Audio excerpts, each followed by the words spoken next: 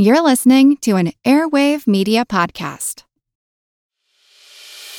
As a longtime foreign correspondent, I've worked in lots of places, but nowhere as important to the world as China. I'm Jane Perlez, former Beijing bureau chief for the New York Times. Join me on my new podcast, Face Off, U.S. versus China, where I'll take you behind the scenes in the tumultuous U.S.-China relationship. Find Face Off wherever you get your podcasts. Want to learn how you can make smarter decisions with your money? Well, I've got the podcast for you. I'm Sean Piles, and I host NerdWallet's Smart Money Podcast. Our show features our team of nerds, personal finance experts in credit cards, banking, investing, and more. And they'll help you make the most of your money while cutting through the clutter and misinformation in today's world of personal finance. You'll get clarity on strategies to help you build your wealth, invest wisely, shop for financial products, and plan for major life events. Listen to NerdWallet's Smart Money Podcast wherever you get your podcasts. Yo, everybody. Welcome back to Rewind Week. I know, the minute you hear Rewind Week, you're about to skip to the next episode, but don't. You will be sad not to hear this for the first time, or even not to hear this again. This is my interview with Joshua Becker. He's the well-known minimalist. He wrote a book called Things That Matter, and this is a fantastic conversation, well worth listening to twice or for the first time for sure. And after that, I'm going to give you a little announcement about a programmatic change we're having here at Earn and Invest. It is not major, it's minor, but it's worth talking about it. So after the show, listen up. And I'm going to discuss a format change here on Earn and Invest. Enjoy this episode with Joshua Becker, and we will be back with live episodes next week. I'm Joshua Becker, and this is the Earn and Invest podcast.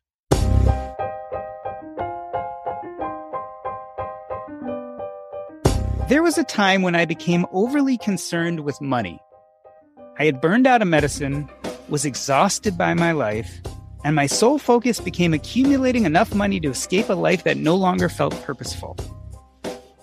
When I reached this summit of all summits, the joy was instantaneous, but momentary. Apparently, having enough money was nothing like having enough joy, connections, or purpose. It turns out that money was a huge distraction, keeping me from something deeper, something more important. My guest today says that I'm not the only one who has fallen into the trap of distractions. In fact, there are 8 different forms of distraction, and those distractions are keeping us from the things that matter. Joshua Becker is the author of The Things That Matter, Overcoming Distractions to Pursue a More Meaningful Life, which will be on sale April 19th. He is the best-selling author of The More of Less, The Minimalist Home, and the founder of Becoming Minimalist, a website dedicated to inspiring others to find more life by owning less. Joshua, welcome to Earn and Invest. We are not given a short life, but we make it short. And we are not ill-supplied, but wasteful of it. Life is long if you know how to use it. This is the quote you started off your book with, and this is from a philosopher named Seneca.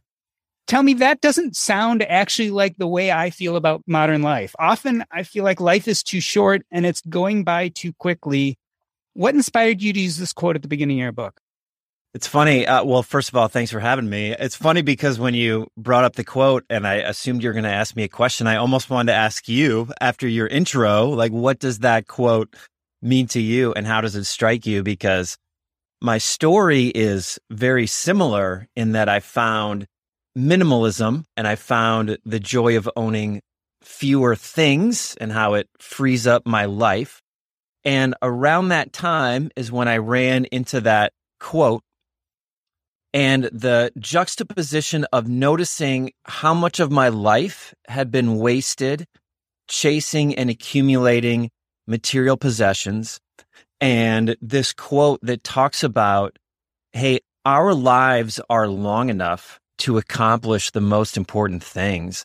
The problem is we just waste our lives chasing all these things that don't matter, and we get distracted by chasing needless luxury. And it was just this moment of I see it like I see it at a deeper level, how these distractions keep us from a life of meaning. So it was a quote that in the moment that I was developing as a person struck me, and then it became a quote that really formed the basis for this book, realizing, as you point out to money, and I talk about possessions, there are a lot of foolish distractions. There are a lot of temporal pursuits, temporal distractions that can distract us from a life that matters in the long run.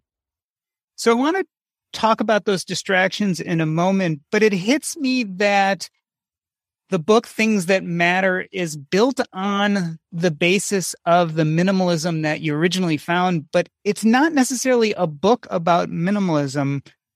Let's talk for a moment about your journey. I want to read an excerpt from More of Less. And this is a description of a conversation you had with your neighbor. And I'm quoting you here. June could recognize the frustration in my body language and tone of voice. At one point, as we happened to pass each other, she said to me sarcastically, "Ah, the joys of home ownership." She had spent most of the day caring for her own home. I responded, "Well, you know what they say. The more stuff you own, the more your stuff owns you." Her next words changed the course of my life. "Yeah," she said, "that's why my daughter is a minimalist. She keeps telling me I don't need to own all this stuff." Tell me about that day. What were you doing, and how did this message hit you? On that day, I was living in Vermont. We had this long winter. It was Memorial Day week. I had the 3-day weekend. My wife and I, we had 2 kids, 5 and 2. I woke up and our plan on the Saturday was to do all the spring cleaning that we needed in the house. I offered to clean the garage, thinking that my 5-year-old son would enjoy the project with me, which lasted about 30 seconds. Was optimistic. Yeah, right. Optimistic. That's a good way to say it. And he lasted about a minute, and he was in the backyard playing with his toys, asking me to come play with him. And I just took the responsible parent route. I can't come play with you. I need to take care of the house. I have chores to do. There's things that need to be done. And, if you live in a climate with winter, you know how the garage gets over the course of a winter. And so I started working on the garage, and just one thing led to another. And hours later, I was still working on the same garage. My neighbor, June, she was out doing her own yard work for hours. And I think we both just kind of sensed this frustration that we'd rather be doing something else. And so that's when that really life-changing conversation took place. And she introduced me to minimalism. I remember looking at the pile of things in my driveway that I'd pulled out of the garage and spent all day taking care of. And I would have said, I think like everybody, that my possessions aren't making me happy. I'm not looking for happiness in the things that I buy, right? We all say that out loud, although deep down, I think we actually are. But I could notice this pile of things, and out of the corner of my eye, I could see my son swinging alone on the swing set in the backyard where he'd been all morning long. And suddenly this further realization that my possessions weren't just not making me happy, but my possessions were actually taking me away from the very thing that did bring me happiness in life. And not just happiness, but meaning and purpose and significance and joy, which I think is the very foundation of minimalism, that it's this further realization that our things aren't just not making us happy, they're actually distracting us from the things that do, which fuels this pursuit to own just the things I need so I can free up my money and time and attention and focus for things that matter. Now, at that time, you were not the Joshua Becker we know today from Becoming Minimalist, but you were a pastor, if I recall. It's not like your life didn't have meaning and purpose at the time. Yeah, I was a pastor for 15 years, even for about 5 years after that conversation, and had begun the blog and had started writing. And so it is, it's a good question. It's a good way to say it, because I don't think anybody unintentionally accumulates a whole bunch of things they don't need. Like, I don't think if you sit across the table from somebody and ask them, what do you most want to accomplish with your life? Like, nobody says, I just want to own a whole bunch of clutter. I just want to own a whole bunch of stuff that I need. I don't even think anybody says, I just want to have as much money as I possibly can. Like, we all talk about the same things. We talk about relationships, and we talk about love and we talk about family and we talk about making a difference in the world. Like this is what in our hearts, our values are what we would say our pursuits and passions are. But somewhere along the way, unintentionally, we just get caught up in this messaging that we need to have more money, we need to have more stuff, that more accolades and praise will make us happy. And I think that, so for me, as we began clearing out the things in our home and we got rid of about 60, 70% of our possessions, like it was just a moment of how did this happen? Like how did this ever unintentionally become the pursuit of our lives? And so in a lot of ways, I say minimalism is about intentionality. It's about taking back control of my life and my values and promoting them to a greater degree than before.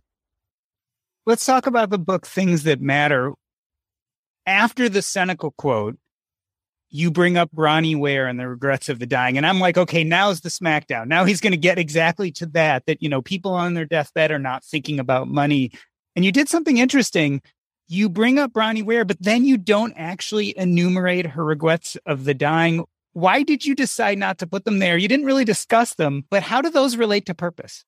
Yeah. Thanks for noticing, by the way. I mean, I've used that article countless times in talking to people and in retreats and that sort of thing. And I never necessarily think, well, for me, I never think the goal of bringing up that article, which went viral online, like as soon as she published it, it was shared like millions of times and still is quite common. It was like one of the first articles I ran into online. And for me, I've always thought the most important part of that article was not the 5 regrets that she lists out, but the idea of, can I live in a way where I don't have regrets at the end of my life? And I think that is what sparks the popularity of the article. Every time I mention the article, the first question always is, well, what are the top 5 regrets? And I think that comes from this thinking of, I don't want regrets. Tell me what they are so I can avoid them.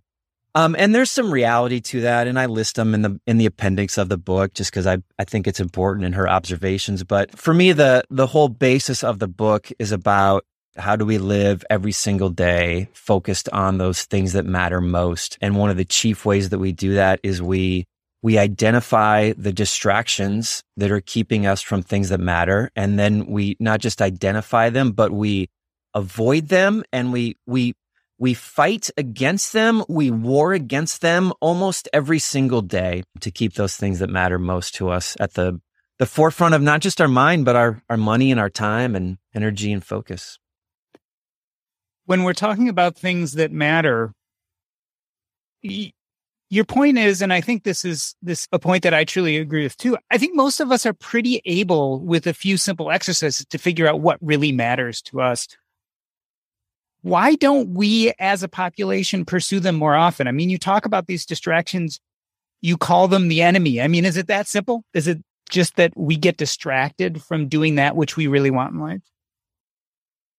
That is a great question. I think that there are probably both, the way I explain it is there are external voices that I think connect with some unhealthy internal motivations. And so in the world of minimalism, in the world of like just owning more stuff than you need, like there are commercials everywhere trying to convince us that we'll be happier if we buy whatever they're selling. But the way I always say it is that there's no marketer driving you to Target to buy the thing. Like there's no advertiser clicking to ship on Amazon. It's a decision that we're making ourselves. And there's some unhealthy motivation inside of us, the need to impress other people or jealousy or prove our success to someone or family member, whatever. It's like there's sometimes just greed and selfishness. Like there's something inside of us, I think, that that prompts us to pursue and get distracted by those things. I don't think they always just come up entirely internally. I think that there's messaging that we see from the outside. Certainly money and possessions are a big one and some pretty key chapters in the book, but there's other topics that I get into. But I think in probably each of those things, there's some messaging from the outside that's connecting with something inside of us along the way that forces us to, and forces in the right word, that makes it too easy, makes it too comfortable, makes it too common that everyone else is chasing these things. And so it just becomes what everyone else is doing. And it's just so easy to fall into that. And it feels normal. It feels like what we should be doing, not realizing how much of a distraction it's become. Would you agree? I mean, you come from a medical background. I mean, what have you seen in your life and in your world that the pursuit of, I assume the pursuit of money is a big one in your field, the pursuit of possessions, the pursuit of accolades and reputation. Like it's a big one. What do you think causes that in what you've seen in your world? I think the biggest problem is that people don't necessarily know what they want. And in my opinion, one of the hypotheses I talk about in my writings is the fact that I think we are scared to death of dying. And so part of that is we don't want to do a lot of real thinking about what's most important to us because it's scary. And this idea that maybe I have these long-term goals and life and time is limited and I may not reach them. So as opposed to putting in the really hard work to do that, I think we go for lower hanging fruit. So I think accolades, I think short-term accomplishments, I think money are all low hanging fruit, which we can very simply organize our life to meet those goals. But I don't think they fulfill or sustain us. I think they're short-term solutions to a much broader, longer term problem of who are we and what's important to us and what does a good life really look like. Ernest Becker, the philosopher, he says, interestingly enough, he says, it's not so much that we're afraid of dying, but we're afraid of dying without meaning. And he says most of man's pursuit of money, of property, even of reputation is his or her desire to outlive themselves. And that this becomes, as you say, as he would say as well, I think. Actually, I'm not sure where he falls on the spectrum of if it's worthwhile or not, but he would say that's what motivates us. And I would agree. I think that those are some of the low hanging fruit. It begs another interesting question is this a new phenomena? And I'm going to quote you here again. Distraction from a meaningful life is a crop that has been growing abundantly as long as there have been human beings. I think it's easy for us to look at social media or look at the 24/7 news hype and say that this is new. But you'd argue that this has been going on forever. Yeah, I would. Is a little bit of me trying to set the stage for the rest of the book. I certainly think that the distraction of technology, or as I described, just trivial, because it's more than technology, but just trivial things that take place of the more meaningful and the more significant, that it's certainly, I think, a growing distraction. Although I'm sure when television was first invented, they said the exact same thing. I'm sure when radio was invented, they said the same thing, or the telegram or the printing press, for all I know. I think that it's not new in that way, but I really wanted to set the stage that this book is about more than just technology, although, like I mentioned, there's a significant chapter on that. And so it's, how do our fears keep us back from things that matter, and past mistakes and money? I mean, I don't think you can ever look at a time in humanity where money wasn't the pursuit of people or being known by others. So it's certainly a richer book, I think, than I've written before. And I'm pretty excited about it. But yeah, I think that, and I even go in the book and kind of list out, philosophers from the past who've talked about distractions and the importance of overcoming them, and even how they have battled against distractions in their own life. I want to get a little more granular and actually enumerate the distractions because you talk about 8 big ones: fear, past mistakes, happiness, money, possessions, applause, leisure, and technology, as we just talked about. Let me ask you a personal question. Which one has been your biggest struggle? I mentioned in the book a little bit how much I think I personally struggle with accolades, fame, being known by others is a big one for me.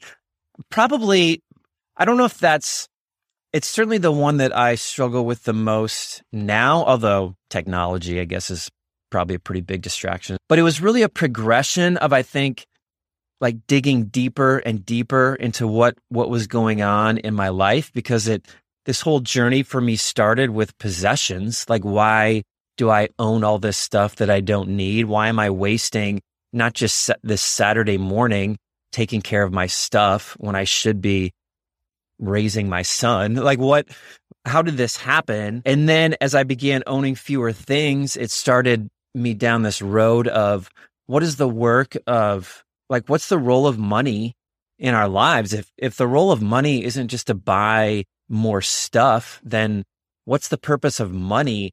And then once you're questioning money, you can't help but wonder, like, what's the role of work in my life? Like, if I don't need as much money to buy all the things, then how does work play into this? And is work still important even without the money aspect of it? So there's all this progression. And then I felt like I had kind of overcome this desire for possessions and was certainly battling against this desire for needing more money in these certain ways. And then I started finding myself wrestling with, hey, how come there's other people writing about minimalism that are getting more well-known than I am? Like, why is that happening? And suddenly this whole new aspect that honestly probably was in a lot of ways the root of all of these other issues in my life. I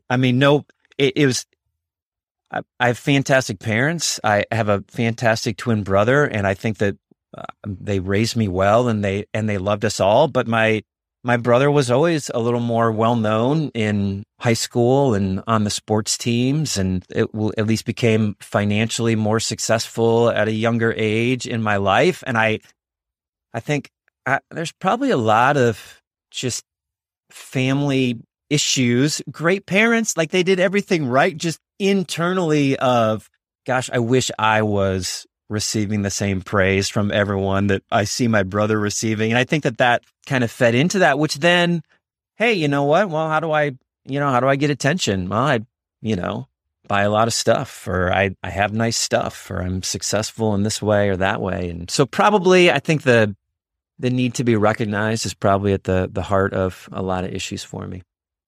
Yeah, this is like really good for me. It's a good conversation I'm having here. Talking about my family and my childhood. So thanks for, this is great. Podcast is a form of therapy. So there you go. Oh, you're wonderful. Thank you. So we mentioned that you kind of came to this through one of those distractions, which was possessions and minimalism. You said one that you're struggling with or have in the past is accolades. Let's talk about society in general. Is one distraction more devastating than the others? I mean, when you look out, let's just talk about American society because that's easier. Is there one distraction you think we specifically struggle with more than others?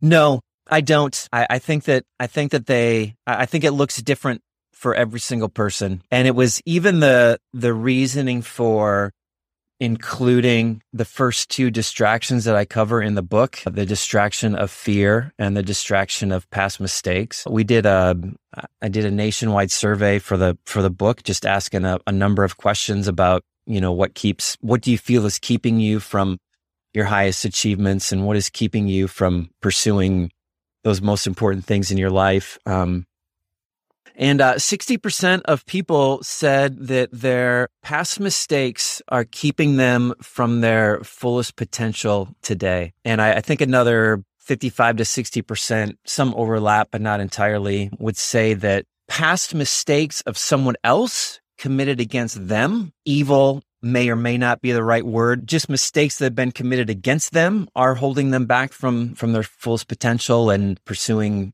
things that matter or accomplishing the things that matter most to them. And those were, and just the role of fear, all sorts of different fears that pop up in our lives. So I think that, it probably looks different for different people. And I don't have kind of ordering the book there's a lot of thought into like, how do I order this in a way that makes sense, that doesn't show that one fear is more important than the other? I mean, I think that you have I write about over-consumerism and minimalism, almost every day of my life. And so certainly I can see that. Certainly I can see the desire for money that we have in America. 80% of Americans say they'll be happier if they have more money. And I just don't think that's true. I don't think that you're going to be happier if you have more money. Early retirement is the new American dream. I remember CNN writing an article and that was the title. And I'm like, I don't know if getting out of work is really the secret. I don't know if that's the dream that we should be chasing. Maybe we should just be chasing more meaningful work rather than work that we can't wait to stop doing. So I think that social media, of course, has brought up, everyone's opportunity to be famous, regardless of who you are and where you live. If you have a cell phone, you can be famous, and you can make the video that goes viral. And so I think that all those distractions show up at probably they all show up at different times in our lives, and there's probably more prevalent ones in different individuals' lives at any given time.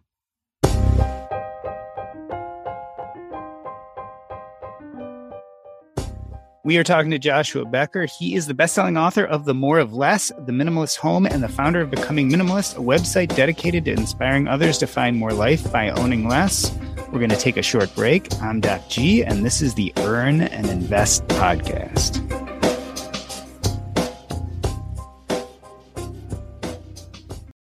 This episode is brought to you by Range Rover Sport. Range Rover Sport leads by example. With a visceral, uncompromising, and dramatic feel, this car helps you rise to the occasion. How does it do that? Range Rover Sport has powerful on-road performance and commanding all-terrain capability by combining assertiveness with signature Range Rover refinement. This is the car that redefines sporting luxury. The new Range Rover Sport features advanced cabin technologies such as active noise cancellation and cabin air purification, purposeful cockpit-like driving position, and award-winning Pivi Pro infotainment is at the heart of the experience and provides intuitive control of the vehicle systems. Design your Range Rover Sport at LandRoverUSA.com. Once again, explore and build your Range Rover Sport at LandRoverUSA.com. That's LandRoverUSA.com. Are you struggling to close deals?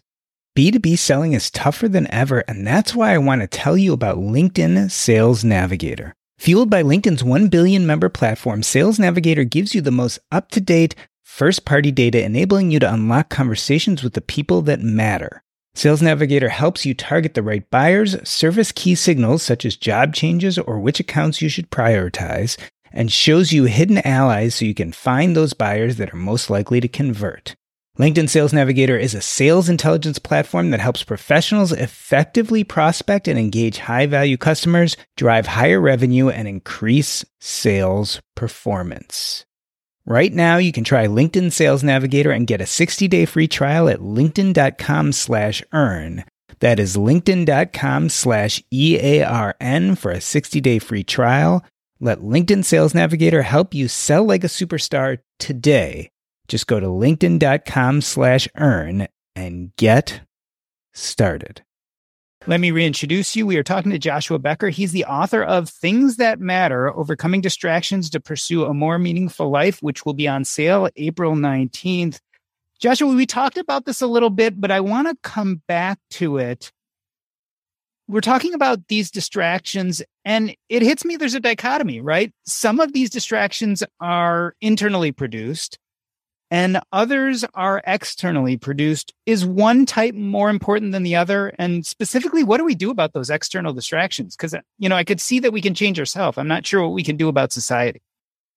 There are certainly small steps you can take to limit some of the external messaging that we get. The harder work is certainly the internal stuff, I think, because that's where we have to realize, hey, I have been motivated by this. This is springing up from some unhealthy motivation inside of my life.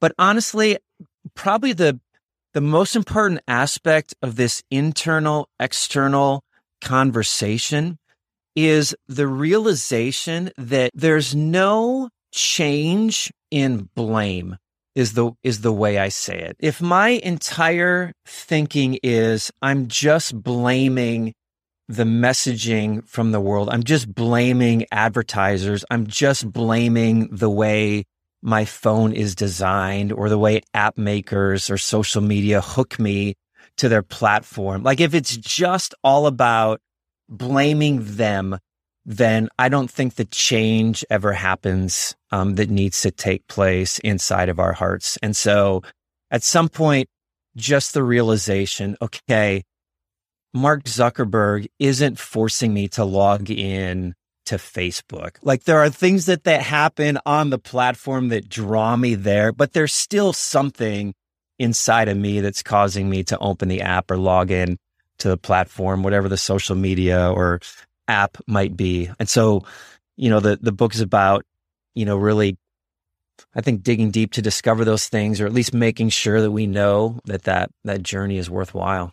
I talk about minimalism. I talk about decluttering a lot, and people. I warn people as we're getting ready for this process. I'm like, hey, don't stop when things get hard. Like when you can't get rid of the thing, that doesn't mean that you're done minimizing your possessions. It just means maybe you need to discover why that's so hard for you and if it's healthy or if it's unhealthy. And I think that that's where the change takes place and the most life can be found. I think one of I was going to say unspoken messages, but no, you kind of say this directly. One of the antidotes to these distractions, at least in my mind, is service to others. You use this term, the me monster. What is the me monster and how does it play a role in our distractions? Yeah, I have a whole chapter on happiness, or a whole role, at least the selfish pursuit of happiness, or where we are searching for happiness gets in the way.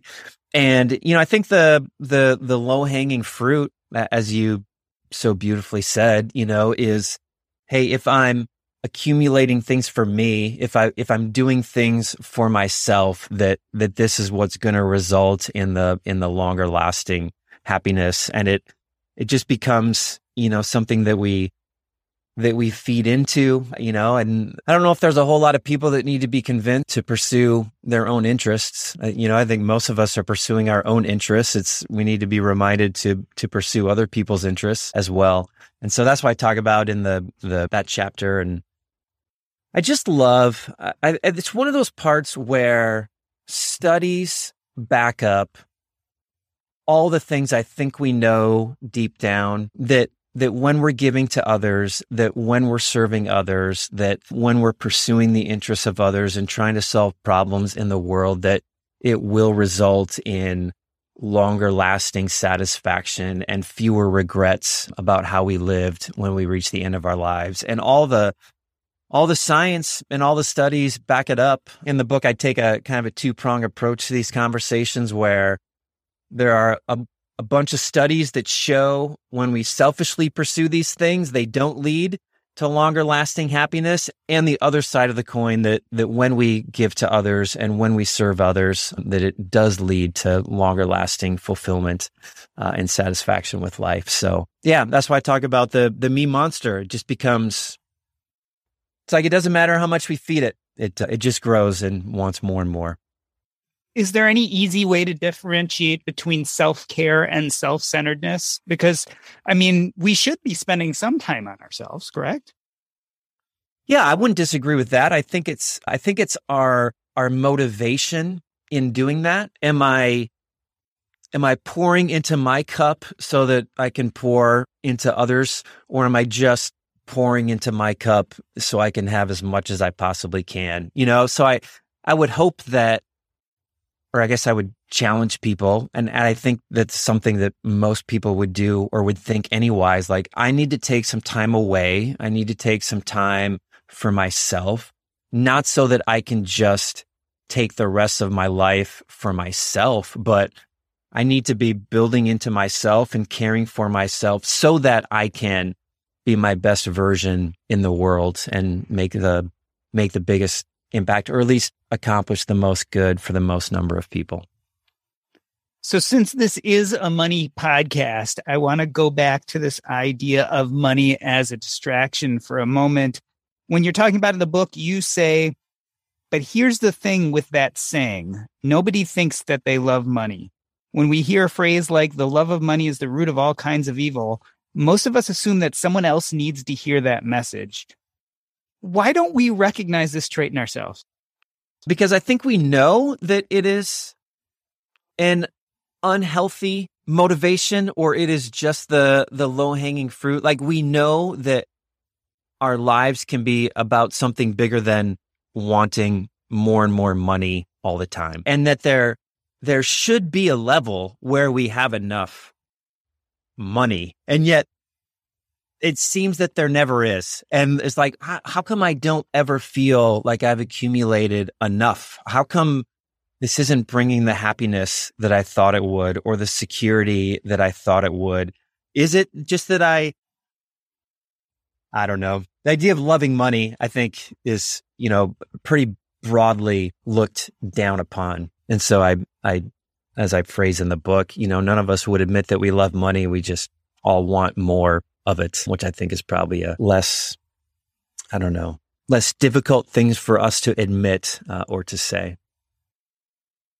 I talked about this in the intro a little bit. Understanding what enough money looked like to me was a long voyage. And in fact, now in 2022, I would say enough money is the amount of money that allows me to pursue my unique purpose, identity, and connections, right? To be the best sense of me that I can be, to hopefully do good things in the world. Mm-hmm. Tell me, what does enough money look like to you, Joshua Becker? What does enough money look like for me? Let me think how I want to phrase this. While you're thinking about that, I'll say there was a really interesting passage where you talked about getting the advance on your first book or one of your books. Mm-hmm. And a family member asked you, so what are you going to do with the money? And I think you said, well, I'm going to set up a charity for orphans. Mm-hmm. And she looked at you and said, well, what about your kids' college education? And it was a really interesting conversation, because I was listening to it with my mind and ears. And I was kind of there with your family member going, oh, that money, you could put it towards a college education. You could do all sorts of things, but that's not where your mind went. And that it made me really become fascinated with what you felt was enough. Yeah. Well, as I transitioned out of pastoring and into full-time writing. And as a part of that transition, my wife and I had sat down to determine specifically, like, how much did we need to get by as a family, covering basically just the needs that we have.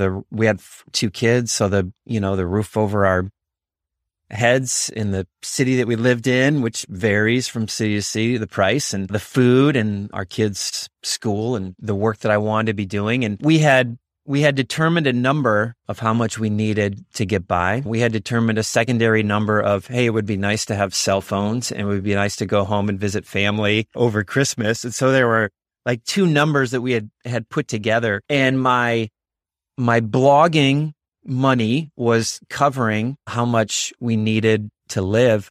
And in came this book advance money. And I knew full well how lifestyle creep works, how when you make more money and you start spending more money, you set a new baseline of what you need, what you think you need to get by.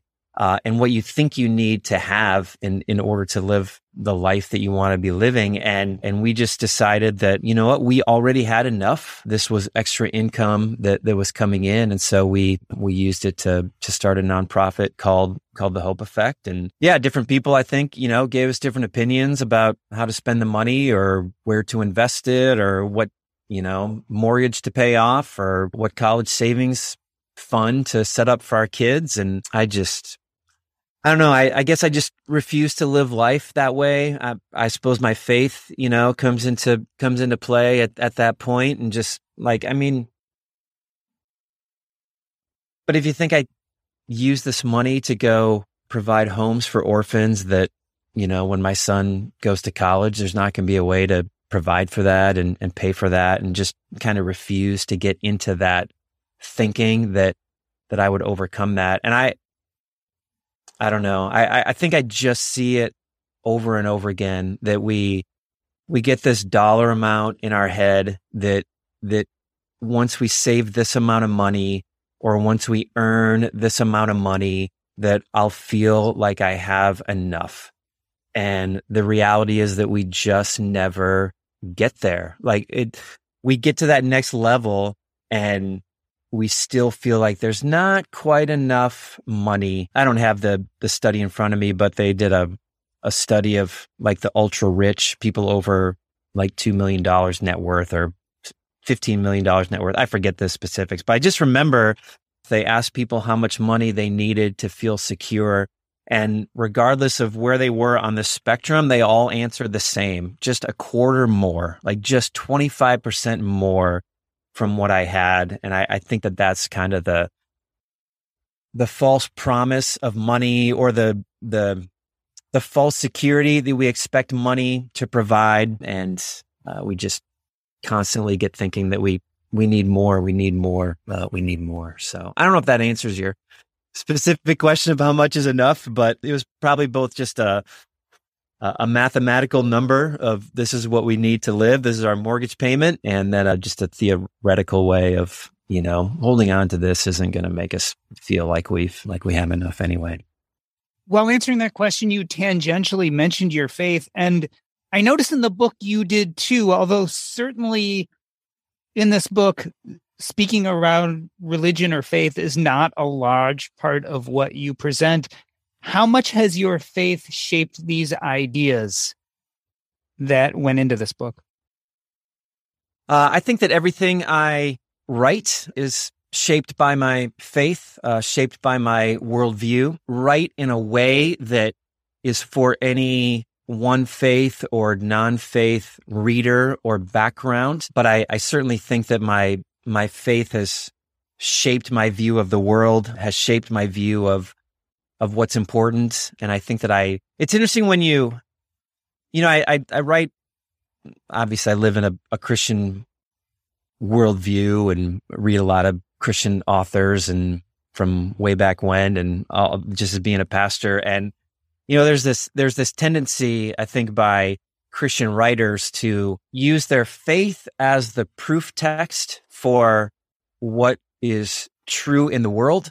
Well, the Bible says this, so this is how we need to go on living. But because I decided pretty early on that my writing wouldn't be faith-based writing, it would come from that worldview, but not be faith-based. I found that I couldn't just say, well, the Bible says this, so this is how we need to live. And it really sent me on a journey of what does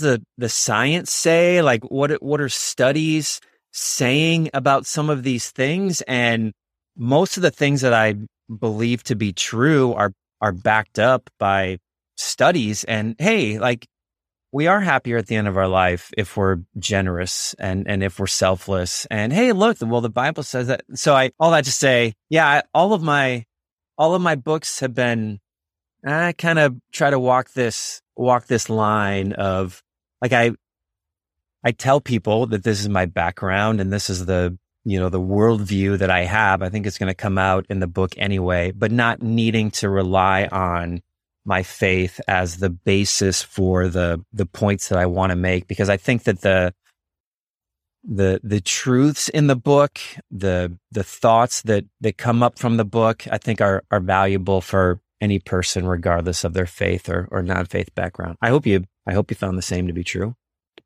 Yeah, I definitely did. I was just trying to think of a metaphor that made sense to me, but it's almost as if the science and the logic are the hot fudge sundae and the faith is the whipped cream. And I don't say that lightly. In other words, it's nice that the paradigm of the world in which faith exists and is important also can embrace the same logical and scientific arguments so that we all come out with an understanding and a structure for the world that's in agreement with all three. And so to me, I think it helps make these ideas and logic a lot more concrete and a lot more approachable to people in general out in the world. So I see that as a very good thing. But I was very aware of the fact that you were careful that these were not faith-based arguments, which was appreciative to someone like me who probably sees themselves more spiritual and yet more secular. But I could definitely tell in your telling of this story,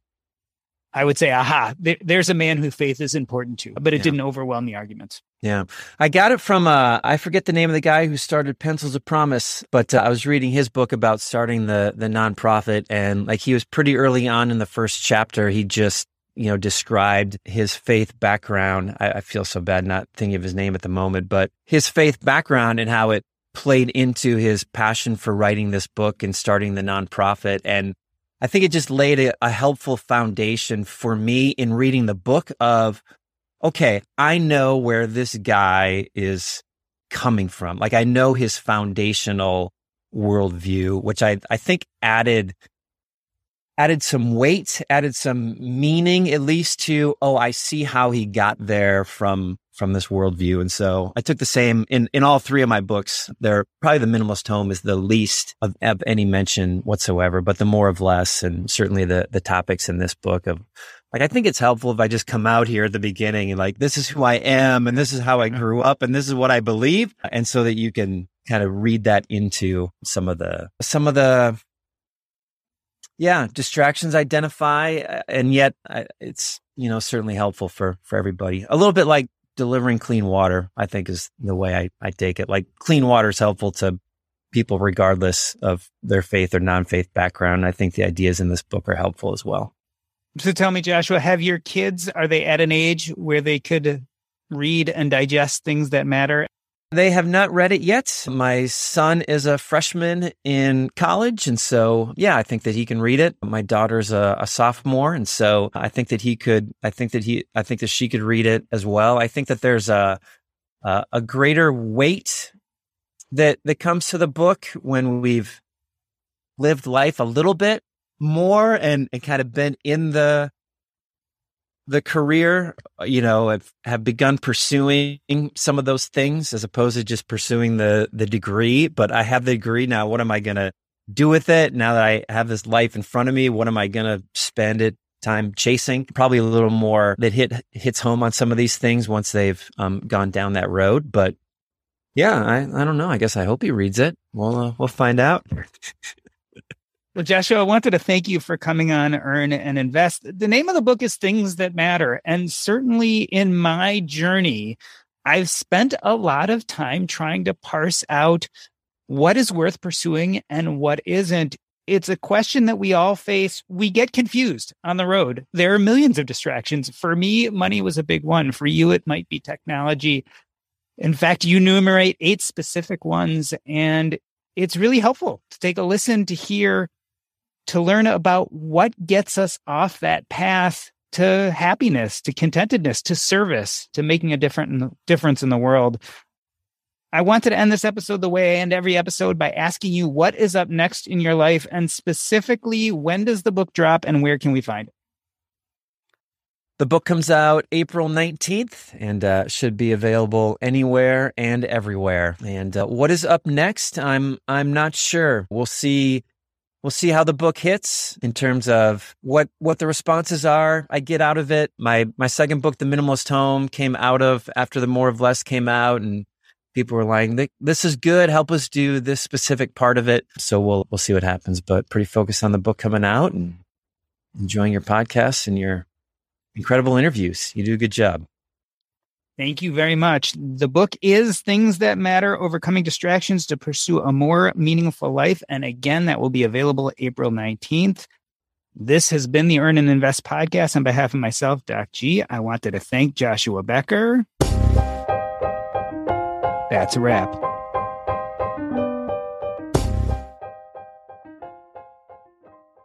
All right, as I teased in the intro, we are going to have a programmatic or format change here at Earn and Invest. It's going to be minor, but it is going to be a change, and I just wanted to chat about it. Some of you might not even notice the difference, but I thought it was worth giving a few minutes about it. I get specifically one piece of feedback over and over again surrounding the Earn and Invest podcast. I get maybe what I'd call a complaint. People tell me that on my Monday episodes, my panel episodes, sometimes it gets a little confusing, or there are too many people talking, or they don't know who's talking at which time. This is something I've heard over and over again, and it's not that I ignored it, but I continued doing these episodes because I really loved the panel aspect and talking to multiple people with multiple viewpoints about the same topic. Now, in the meantime, I have to tell you, over the years, I sometimes dread scheduling my recordings with these panels. The reason why is it's hard sometimes to find multiple people to talk about the same topic. It's also difficult to sometimes get everyone's schedule to coordinate. And these are always the episodes that I'm trying to get together in the last minute because I'm running out of guests. So after I listened to all the feedback from my community and realized that this also gelled with all my personal discomfort with setting up these panel interviews, I decided to ditch them all together. So previously we were doing panel interviews on Monday and single interviews on Thursday. We're going to get rid of that format completely and just do interviews every Monday and Thursday. Most of them are going to be single-person interviews. We'll probably do less panels because, again, people find them confusing and it's difficult for me to schedule them. And we'll see how it goes. Now, that doesn't mean that I might not interview 2 or 3 people at the same time. Maybe I'll be interviewing some podcast hosts, or maybe I'll be interviewing a number of people who specifically are from a certain organization. So that doesn't mean you won't occasionally have 2 or 3 guests on the Earn and Invest podcast at the same time. But mostly I'm going to stick with the single-person interviews, and we'll see how it goes. I, again, don't feel like this is going to be a major difference for most of you listeners. Most feedback that I get is people just enjoy the interviews and the depth we go into in general. It'll be interesting to see now if we change the format, if I get a lot more feedback saying people miss having the multiple voices at once. But I don't think it's going to feel like a major change, but will probably improve the quality for the people getting confused by the multiple voices, as well as make my life easier. And so the world is telling you something when your own personal internal feedback is matching all the external feedback and is telling you it is time for change. Well, it is time for change here on Earn and Invest, and I'm going to embrace it. Please let me know. Write me an email. Tell me what you think. Are you going to miss the panels? If so, why? Are you happy to be done with the panels? Was it too confusing for you? All of your feedback helps. I do listen to every email I get. I try to respond to all of them if I can. And I love to just hear from you, the people listening, because as I always say, this is a two-way conversation. You may not feel like it. You may be out on a walk or exercising or riding your bike and thinking that you are listening to me talk, and that's all we're doing. But the truth of the matter is we are having a conversation. I may not be talking to each and every one of you, but I'm hearing your feedback. I'm looking at your comments, and I'm trying to return that conversation so this can be a two-way street. So I hope you continue to enjoy the show, and please let other people know. The Earn and Invest podcast, I've been doing it now for 4.5 years. I'm incredibly proud of the conversations we're having, but I would always love to get these conversations out to more people. Let people know. Share the podcast episodes. Tell your friends if you like the conversations we're having here, if you feel they are more in depth, that the questions are more interesting, that we're taking these conversations to a place other podcasts don't go. Please let people know and share that. I can't wait to get a new episode out to you next week. Talk to you then.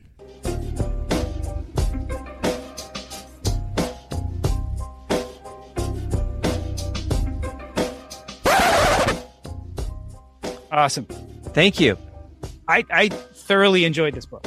I really did. I think it put into words lots of things that have kind of been jumbled in my head for a long time. And I think it's where we are right now. You know, between COVID and the Great Resignation and all of this swirl and massive change that we're all struggling with, I couldn't think of a better time to come out with a book like this. Well, I appreciate that. I appreciate any and every kind word that I get of it. You're very thoughtful. I can tell in the questions you asked and the way you asked them, a good, healthy understanding of it. And so I think receiving a compliment from someone who understands the book means even a little bit more than a passing, can't wait to read it, loved your book, that sort of stuff. So thank you so much.